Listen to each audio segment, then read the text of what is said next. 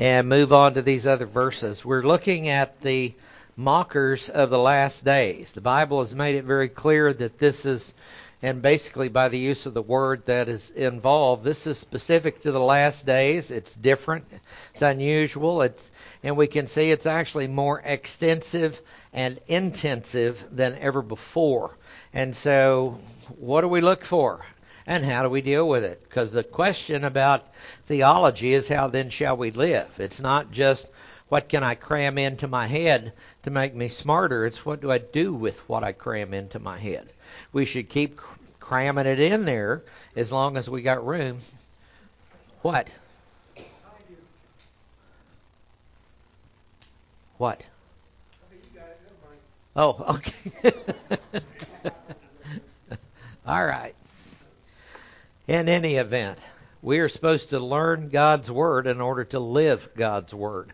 And that's very clear throughout all of Scripture, all the way back to the Garden of Eden. So, before we begin, it's important that we take just a moment for silent prayer. It's important to put all the cares and pressures and problems of the world and the Oklahoma State massive defeat last night at the hands of South Alabama. Put all that behind us and decide that we're going to concentrate on the Word of God. Let us pray.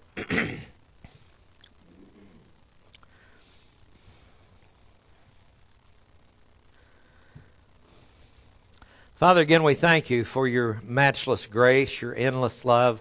Father, we thank you for the blessings and the tests that you have poured out upon us. Father, we thank you for your amazing Word. And we are always fascinated that as we dig into it more, we find more and more, because you are the infinite God revealing yourself to finite humans. And Father, I just pray that this morning we'll be able to better understand and be able to grasp, be able to remember, and be able to use these words of yours this morning. We ask it in Jesus' name. Amen. Well, we've been looking at 2 Peter chapter 3. And again, this is about mockers and the mockers that come in the last days. And I'm going to read from verse 3. And this CTLT is a corrected translation, literal translation. So I'm giving you the Greek words in the transliterated state, the Greek words, what makes it say this. And so that's why it is corrected and it is literal. That's the intention of the translations. Now, in verse 3, it says, knowing this, first of all, that during the last days, mockers will come with their mocking, following after their own lust. So these are mockers that are basically driven by their sin nature. They have a lust pattern of their being, and that basically is what driving them. You can't classify the lust pattern as fame, fortune, power, and pleasure. Chuck Swindoll did that, 4 Major Temptations of Man, and I stole it about 40 years ago from him, and I just thought, this just kind of describes it. What drives us? Fame. We want to be well-known, well-respected, and all that. Fortune, a love of money is the root of all kinds of evil. Power. Why do people with more money than they can possibly imagine or ever spend, what do they want next? Power. And what do they do with it? Pleasure. The latest meeting of the World Economic Forum, they had prostitutes coming in from all parts of the globe to take care of the people that were coming in to talk about all this money. So it's not hard to show that we're in the last days, and I think the difference is that it is more widespread than it ever has been, and it's more intensive than it ever has been. And we can lay part of that at the internet and media and the televisions and all that. My internet went nuts last night. I don't know if yours did or not, but I couldn't check the mail on my AOL account. And then sudden panic set in. Because I thought, what have I missed? You know, you've been there before. And then I thought, it's in the Lord's hands. Maybe this is it. And woke up this morning, is all fine, everything working again, just like normal. And verse 4, it says, and they're saying, now here's the main argument, where's the promise of his coming? He says, for ever since the fathers fell asleep, all continues just as it was from the beginning of creation. Now, this is basically a reference to evolutionary theory. And so he's saying that people are saying that there is no God, that matter has always been here, the universe has always existed, and as a result, we just came as an accident out of the chaos and suddenly developed a complex thinking, moving being. It just happened by chance and by accident. Now, he's saying, well, where's the promise of his coming? Oh, his is obviously the Lord, who said that he was going to come back. And we have people, even in the evangelical community today, that don't believe that the Lord is going to return, literally and physically. And it's that population within the church is growing. They don't believe he's going to come back. Some believe that he might come back once we get everything fixed for 1,000 years at the end of the millennial kingdom. Then he might come back. But the book I read says he's going to be sitting on the throne during the millennial kingdom. So if you don't believe the Bible, you can believe anything. But if you believe the Bible, you got a framework that you can go by. So it says, when they are desiring this, verse 5, this is where we left off, it escapes their notice that by the word of the God, and again, this is written in a Greek community, so there's a whole lot of gods, so he puts a definite article in there, by the word of the God. The heavens kept on being long ago. Okay, so they've been around for a while. And the earth was formed out of water and by water. Now, we got through the first 2 points of the summary here, and the false teachers in view accept evolution while denying dogmatic spiritual statements. Genesis 1:1 is, in the beginning, Elohim created the heavens and the earth. Bereshit bara Elohim hashemayim v'haaretz. Just did that to impress you. That's the Hebrew of Genesis 1:1. Now, bara is to create something out of nothing. Something only God can do. John 1:1 through 3, in the beginning was the Word, and the Word was with God, and the Word was God, and He was in the beginning with God. And all things came into being by Him.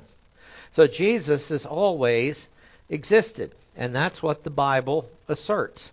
So they're saying, well, if He did come to earth, and then He left, and said He was coming back, where is He? Because it's been way too long in man's estimation. This position clearly denies divine creation and restoration, and hence, by doing that, they deny the inspiration of the Bible. See, evolution doesn't even have to make a statement that they don't believe the Bible to be true. Just by their very theory, they're asserting that the Bible is not true. So, what happened? Genesis 1:1. We talked about this last week. In the beginning, Elohim created the heavens and the earth. He created it out of nothing. Okay? And then we have the fall of Satan. Somewhere after that original creation. Because people argue over this all the time, and it's ridiculous, the arguments that they come up with. But when Satan showed up in the Garden of Eden, he was a fallen creature already. How long was Adam and Eve in the garden before he showed up? I don't think very long. Why? Because Adam and Eve would have been making babies. Because they knew how to do it. They knew what the animals were doing. They knew how to accomplish such thing. And their primary command was be fruitful and multiply and fill the earth. That's in Genesis 1, before they ever show up. So that was their job. And what would have happened if they would have produced an offspring prior to the fall? They'd have had a perfect offspring. And then you'd have had a bunch of little Adams running around. And potentially a bunch of little Jesuses running around. I don't think they were in the garden very long. Now, could God withhold that from them? Absolutely. Knowing what would happen, no problem there. But I don't think they were in there very long. So Satan was already fallen. When did it happen? How did it happen? Isaiah 14, verse 12 to 14, are the 5 I wills of Satan. This is classically understood that this is the arrogance of Satan saying, I will be. And didn't he say, I will be like the Most High? That means that he wasn't. He realized it. Who was the first evolutionist? Satan.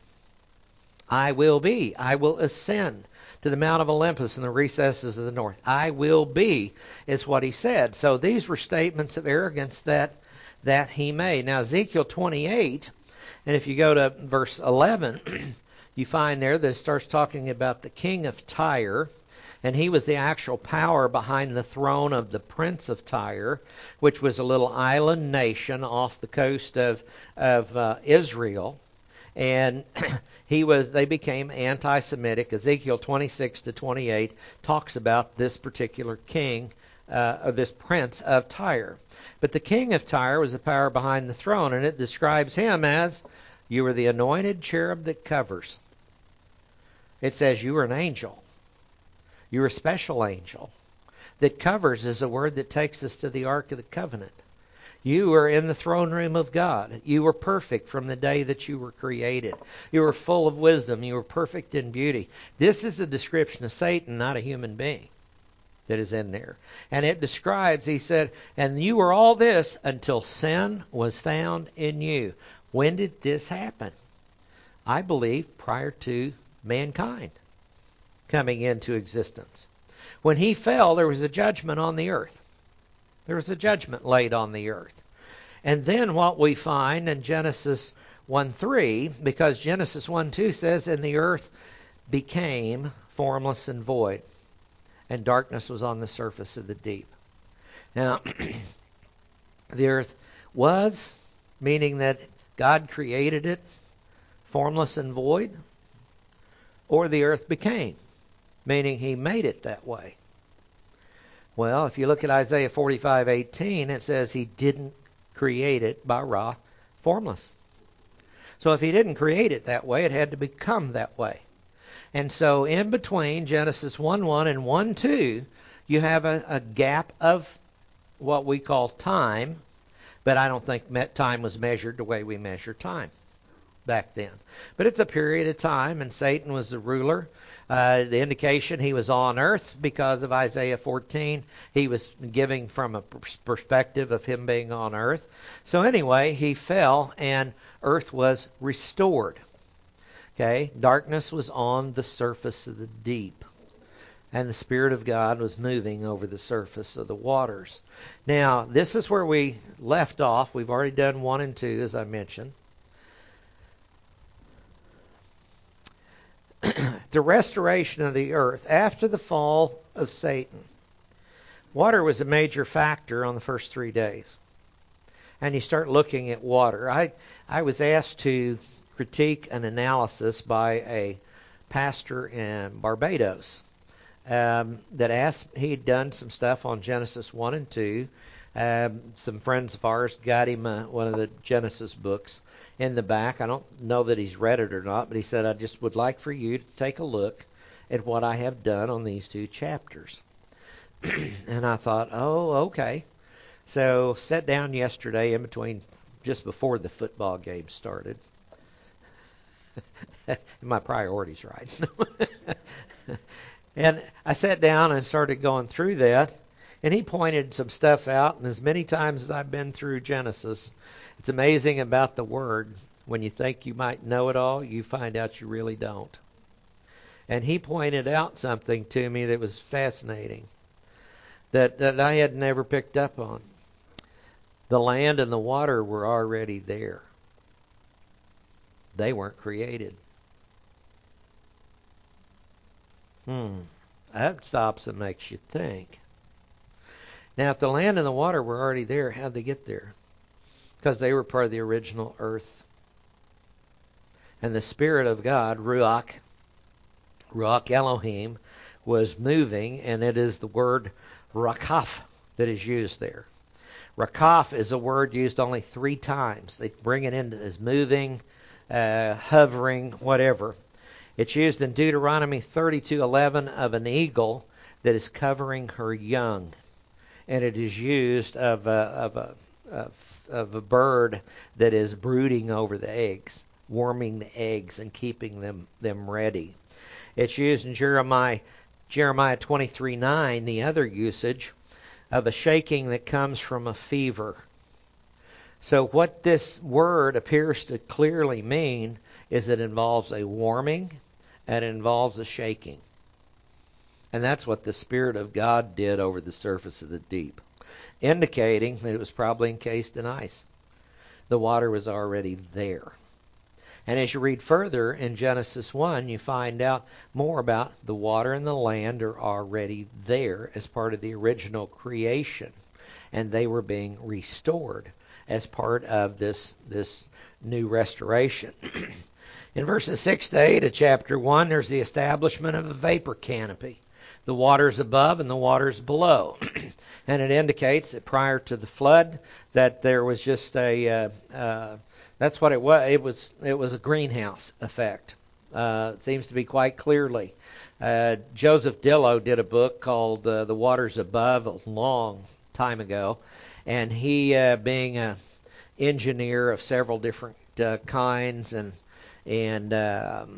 graduate of DTS and all this other stuff, calculated what would need to be done in order to have an environment where all you have is a dew that comes up and waters the earth. And he calculated the outer part of the canopy, what the temperatures would be, the inner part of the canopy. He calculated what it would have to be on earth, and the temperature couldn't change but about 3 to 4 degrees every day in order for that to happen. Now that's God putting this planet into an equilibrium unlike we can ever imagine. And he did it. I've got some other theories that go with that, but I won't bore you with those right now. But it seems like that maybe we were in a circular orbit around the sun and not an elliptical one. Seems like maybe that the axis of the earth was parallel to the axis of the sun, because otherwise you get a differential in cooling and heating. You get wind current set up. When you get wind current set up, you get rain. So what really happened at the flood? Well, it was formed out of water and by water. And he established this vapor canopy. And then there is the separation of land and water. And it says, and he caused the land to rise up. Okay, it seems to be a picture of an ice-encased planet that the Holy Spirit, see, you've got Yahweh, Elohim, and Ruach, the Father, Son, and Spirit, all involved in this process, and he caused the land to rise up. The land was already there. Okay, everything else from the sun and moon and all that was created later in this restoration, but this stuff was already there. Now note that the restoration was needed because of a prior judgment, which Satan denies, and he seeks to discredit by any means possible. He's got his own books written. He's got his own minions. There's a book out called the Urantia book I've mentioned before. I don't recommend it for light reading, but it is basically a book written and penned by the demons, because they even put their name at the end of each chapter. And it's one of the most evil books that we've ever got. Back when I was a pastor in Bartlesville, some people came to me and said, we've got this guy down the street, and he's kind of doing a kind of a Bible study. And in this kind of Bible study, he's using this book, and he'd like for us to attend. Well, trying to be a good pastor, I went and checked it out from the library. And honestly, I didn't want it in my house after I got to reading it. How about a statement like, after Joseph and Mary had been married for 3 months, the angel Gabriel appeared to Mary in a dream and said, you're going to be with child. Now it's not in there anymore because the book is evolutionary and they change it. But it was in there when I read it back in the 80s. And it said that, what does that do about the virgin birth and the claims of the Bible and the claims of Christ? And what it does is take it and twist it a little right out of the mouth of the devil. It's just exactly what he does. And he reveals what he wants through the demons. Demons reveal him through unbelievers. And believers sometimes are not smart enough to figure it out. That's what he's up to. So here he's going to discredit it, try to by any means, and I believe evolution is one of the big tools in his tool pouch. Anyone who chooses to be willingly ignorant will miss a lot of great events in life. So if you want to say that, I picked Hebrews 13:2 here because it escapes their notice. It also comes up in Hebrews 13:2. And this is, if you reject the reality of the angelic realm, then guess what can happen? Hebrews 13, do not neglect to show hospitality to strangers. For by this some have entertained angels without knowing it. I know a lot of us in here thought, well, maybe we've had an encounter with an angel somewhere along the way. Used to be a show, Touched by an Angel. I don't go by that for my theology. But at least they were saying it is possible that there is a spirit realm and they might be able to interact from time to time. But wouldn't that be something to have an angel? I think we've all got one or two guardian angels. Some of us maybe more. but when we get to meet them in eternity, I think it's going to be a great conversation that'll last for years. I mean, that's well, none of us have a sin nature, so we won't get offended when the angel goes, I can't believe how stupid you were in that set of circumstances. But anyway, his job is to protect. Now in verse 6, he says, through which the world at that time was destroyed. Destroyed is the word apolumi. Now, this is a clear use of this word apolumi.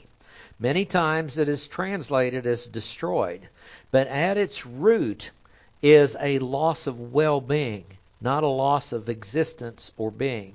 Because the earth was destroyed, it had lost its well-being. And it needed a restoration, but it wasn't annihilated.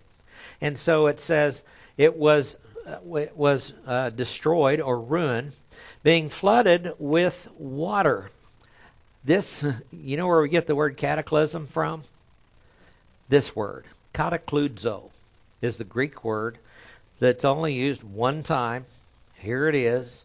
And a cataclysm actually is a flood. It's a massive flood. Being cataclysmed with water. So the environment before the flood, established as a restoration from an earlier state, was totally changed and ruined. Okay, so whatever it was prior to the flood, we don't know. Is this where Atlantis maybe was, and Atlantis disappeared prior to the flood? Very possibly. We can't say that definitively. But prior to the flood, we don't have a lot of information on such things. So all we can do is speculate, and it's fun to do that for sure. He says, so it needed another restoration after the flood of Noah to a functional state. It needed to be made where it could be usable. Have any of you been to the Grand Canyon? South Rim? I love looking at the Grand Canyon. It's just a big hole in the ground. But I love going there, but I can't stay stoic when I'm around it. Because especially as you walk up the South Rim and you see these neat little bronze plaques that says this is where the canyon was 950 million years ago. And then you walk another 10 feet, and amazingly you find another plaque looks just like that one. It says this is where the canyon was 960 million years ago. And I'm thinking, it's Satan and the onslaught of all this stuff. And if you understand the flood and what happened at the flood, and you believe it's a complete global catastrophe, it can all happen in 370 days. Every bit of it. I've often wanted to go down into the bottom of it not necessarily to ride the river raft down there at the bottom, but there is a archaeologist named Steve Austin, not the $6 million man, but he's three main areas of study in his studies, and he's a good conservative evangelical Christian, and he studies Mount St. Helens, which he's found out you can form coal and oil in the matter of a few years instead of millions of years just by studying that. He studies the Dead Sea, so he has been in trenches 30 foot deep looking at the different layers of what's going on at the Dead Sea, and the Grand Canyon. And he takes a river raft crew. I don't know if he still does or not, but he takes a crew down through there and points out all the rock strata and all this other stuff. And I would love to have done that, but that was not a possibility at the time. But he's able to show that all this stuff can be cut at one time with enough water and with enough force.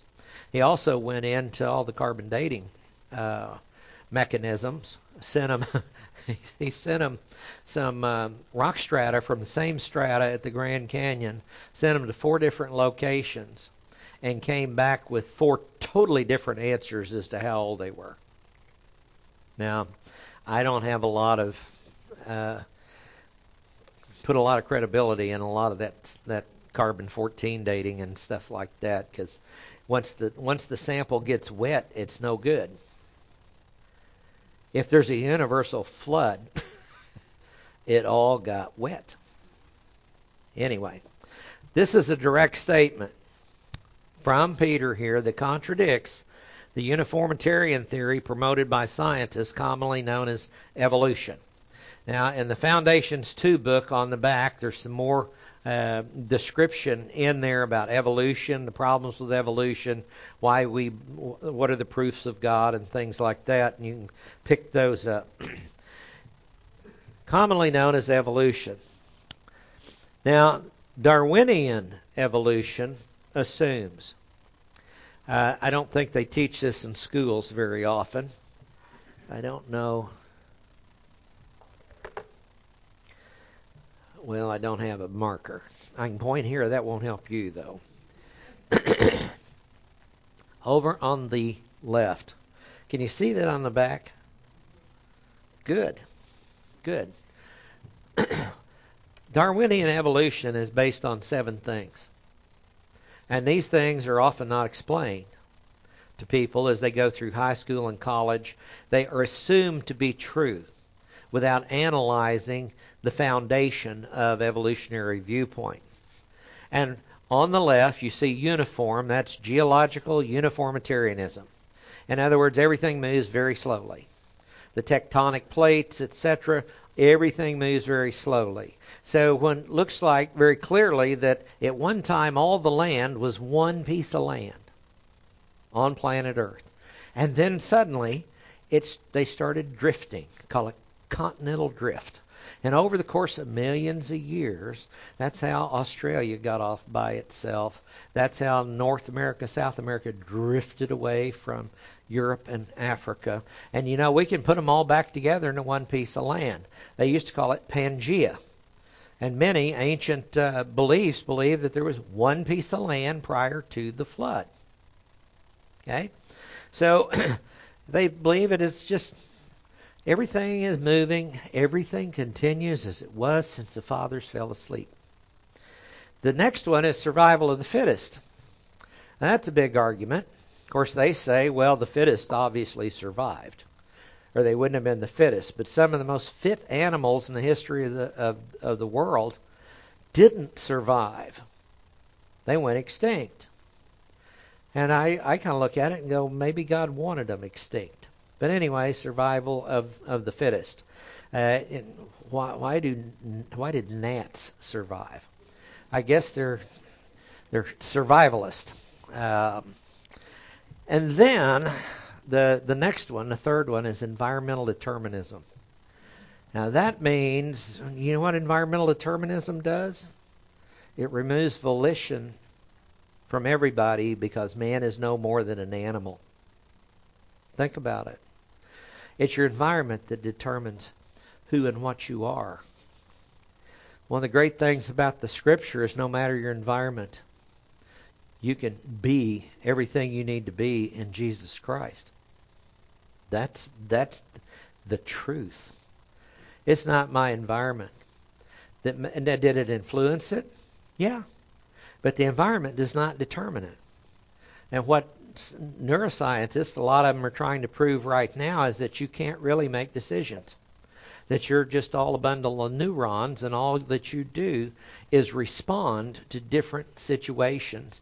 That you are not really a thinking being that can change the course of your life by starting to make different decisions yourself. And one thing they haven't been able to do yet is get someone under brain surgery to make a decision.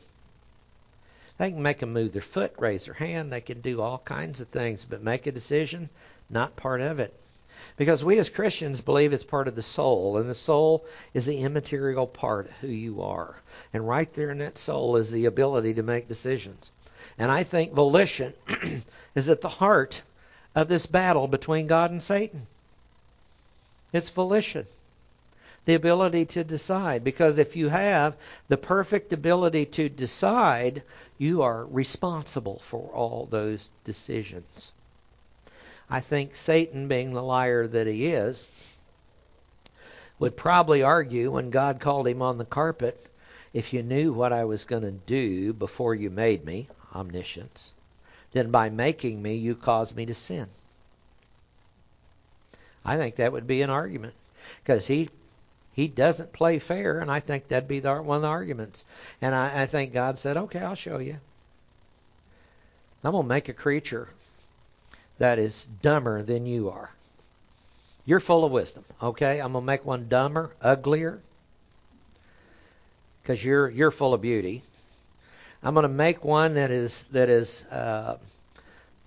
weaker. You can fly around, do all kinds of stuff. This one can't. It's going to be highly limited. I'm going to put them in a hostile environment. I'm actually going to put them with a problem on the inside and a problem on the outside. I'm going to show you over the course of time they can still choose for me. Because see, the way God does things is that He says, you make decisions. Let us make man in our own image. What is that about? God fully has volition. He chooses. He does what he chooses to do. He could choose to do evil, but he does not choose to do evil because he has the power of choice. So he has made us to show Satan over the course of time that, yeah, I'll put somebody in the most hostile, awful environment that you ever imagined, and that they've got a sin nature that you would deem incorrigible. And I will show you that they can still come to me. Every mouth shall be shut, and every knee shall bow. So, environmental determinism, does it affect us? Yes. Now, what does this do for climate change? Obviously, real hot weather makes us cranky. Real cold weather makes us cranky. Too much rain makes us cranky. Do you think we can get cranky about anything? And obviously, we can. But climate change? Do you believe that mankind can actually destroy the earth? Or do you believe that the earth is in God's hands? I mean, it's all a test of faith. What do you believe? As stewards, we're not supposed to do stupid things to the earth. Obviously, we're not supposed to. But who's in charge? And the devil will do anything he can do to get your eyes off of God and onto your circumstances, your environment. Natural selection is the fourth one. That basically the natural selection goes with survival of the fittest, and whatever is it just if they die out, they die out. If they don't die out, they don't die out. It's just all about, again, the environment. And then there's comparative embryology. This is a good example of how people can take the same data and arrive at two different conclusions. Because when you start looking at the embryos of different animals, you start looking at fish, you start looking at humans, you start looking at the different embryos as they grow and as they develop into whatever they're going to be, whatever kind they're going to be. As they do that, there's some similarities. Okay, so the evolutionist takes it and says that this proves that we climbed out of a primeval soup. And then out of this sludge, somehow all these DNA, RNA, all these proteins and everything came together. And somewhere there was a little trigger spark of life somewhere, and that thing became a living being. Now, Christian looks at that and goes, that's cool. Same creator. Same designer. He's showing us that he's behind the whole thing. If it involves life, he's the one that put it here. So why are we going to look around and say that's all different? And then missing links. I just love the one on missing links. Missing links is, and the thing is, they're still missing. They're gone. How did we get from a little embryo that climbed out of the primeval soup, and it finally, Dr. I think it was Criswell, did a great sermon on this. He said, here's this little creature that climbed out of this primeval soup. And he said he found out, because he had a wart, that if he put this wart in just the right place, he could move along. And out of that, he developed a leg. And Dr. Criswell said, isn't it amazing that another wart developed in just the right spot on the other side of the body, and then suddenly we have legs? Isn't it amazing? Because how did an eye develop? Well, it was just a little red spot. See, on this little amoeba that climbed out, and it's got two legs, and it never talks about how it reproduces, but it's got this red spot, and so it turns the red spot toward the sun, and an eye develops.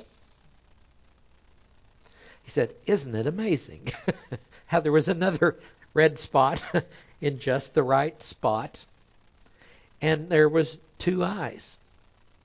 It's a brilliant satire. He says, and this all comes about, he said, but you still don't have Darwinian evolution. If you have this little creature that suddenly jumps species, that's Darwinian evolution. It's like you have an old jalopy in your yard, which I know none of you use that for decoration anymore. But you have this thing, and suddenly of its own accord, it just starts changing overnight.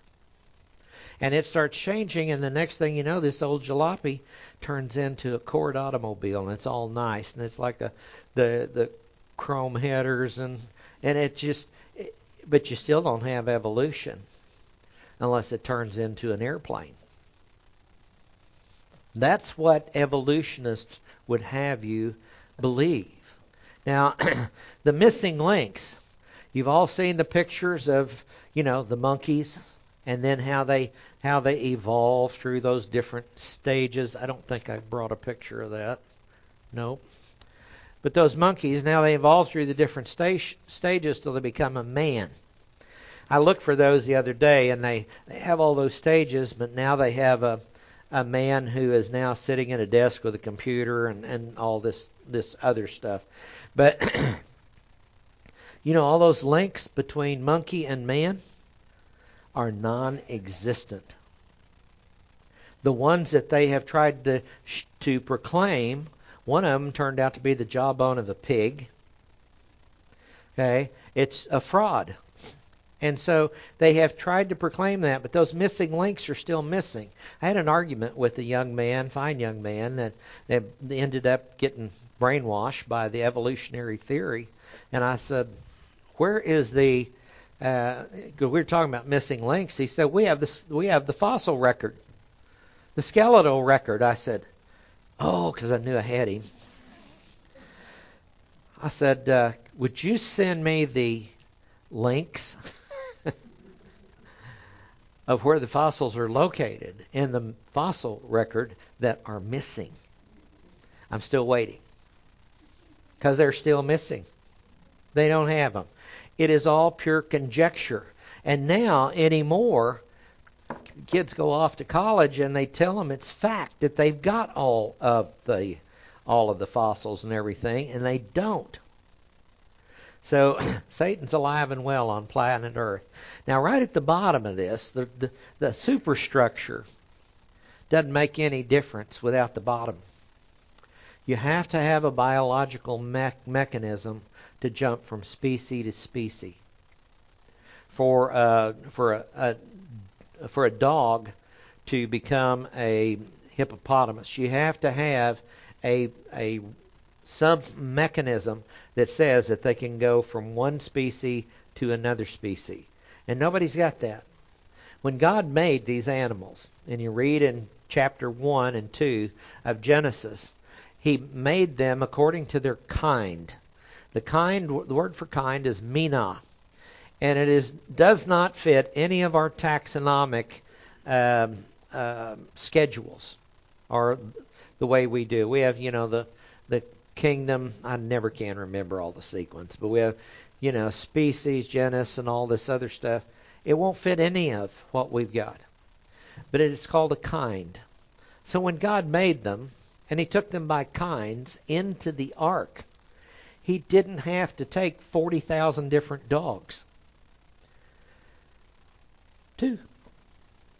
And out of that, after the flood, were the genetics of dogs, and that's where all the dogs came from. That's the same thing with camels. All He had to do was take 2. So guess what? All the animals could easily fit into that giant ship that Noah built, because it was based on kinds, not species. I think we got 50,000 species of mosquito. So kind of makes you wonder if He took any of those. He could have left them off. Anyway, according to God's Word, the present earth is now the result of a catastrophe of global proportions. That's what He's saying. That's what was affirmed in Genesis 6 through 8. It's what's affirmed here by Peter later on in 2 Peter 3. Some have tried to merge catastrophism and uniformitarianism into a new theory known as catastrophic evolution. And this was done back in the 80s, early 80s, by a guy named Immanuel Velikovsky. Velikovsky wrote some really good books, did some great things with dating, identifying the sea peoples, etc. But he did a tremendous book on the flood.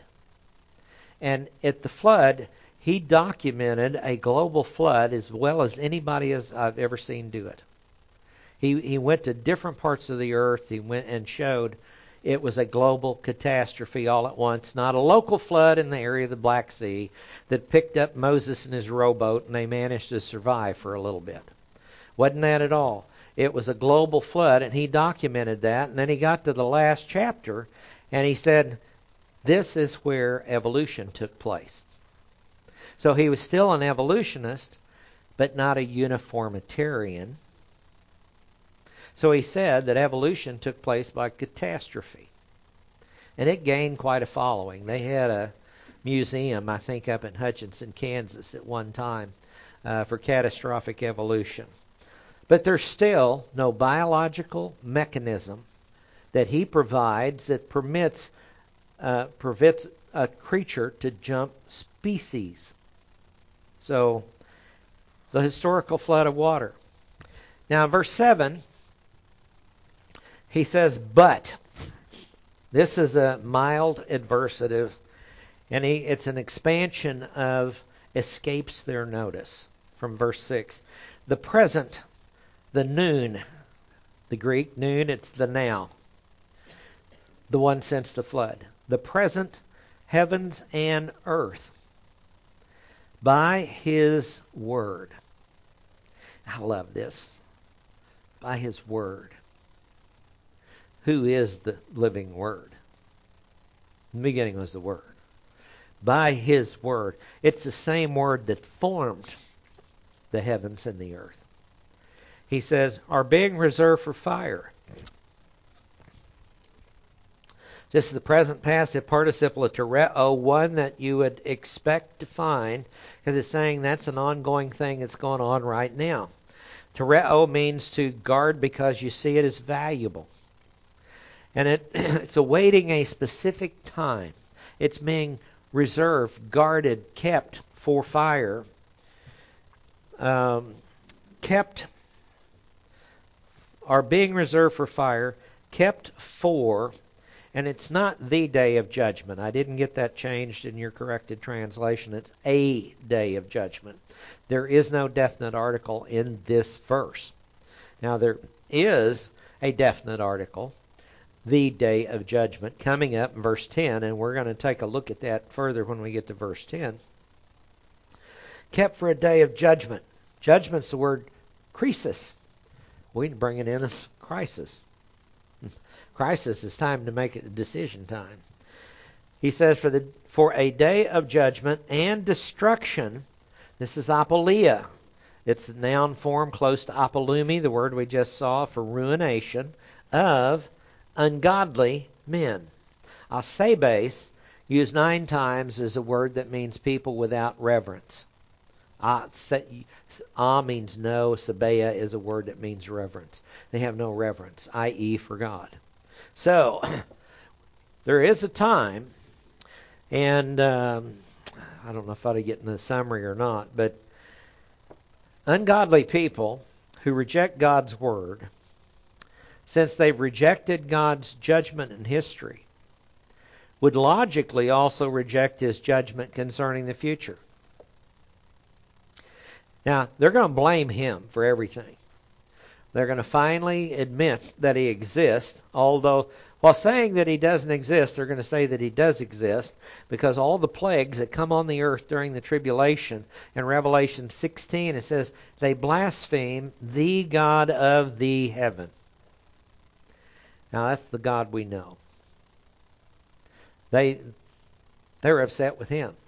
I think they're going to twist the tribulational stuff around, and quite obviously, since they found these little aliens down in Peru that look like little statues to me, but they found those things down there. Obviously, the aliens came and took us all away. They're already getting ready to explain away the rapture.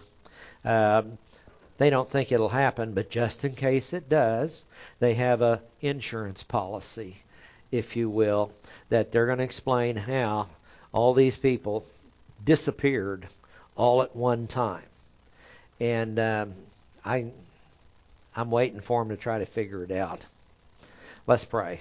Thank you, Father, again for your mercy, your love, your grace, all your blessings, all your tests. Just thank you for the privilege of being able to come together here in a free country and open up your Word and again be fascinated by it. Father, I pray that your hand will be upon us. Help us to remember what we've learned and use it wisely. For we ask it in Jesus' name, amen.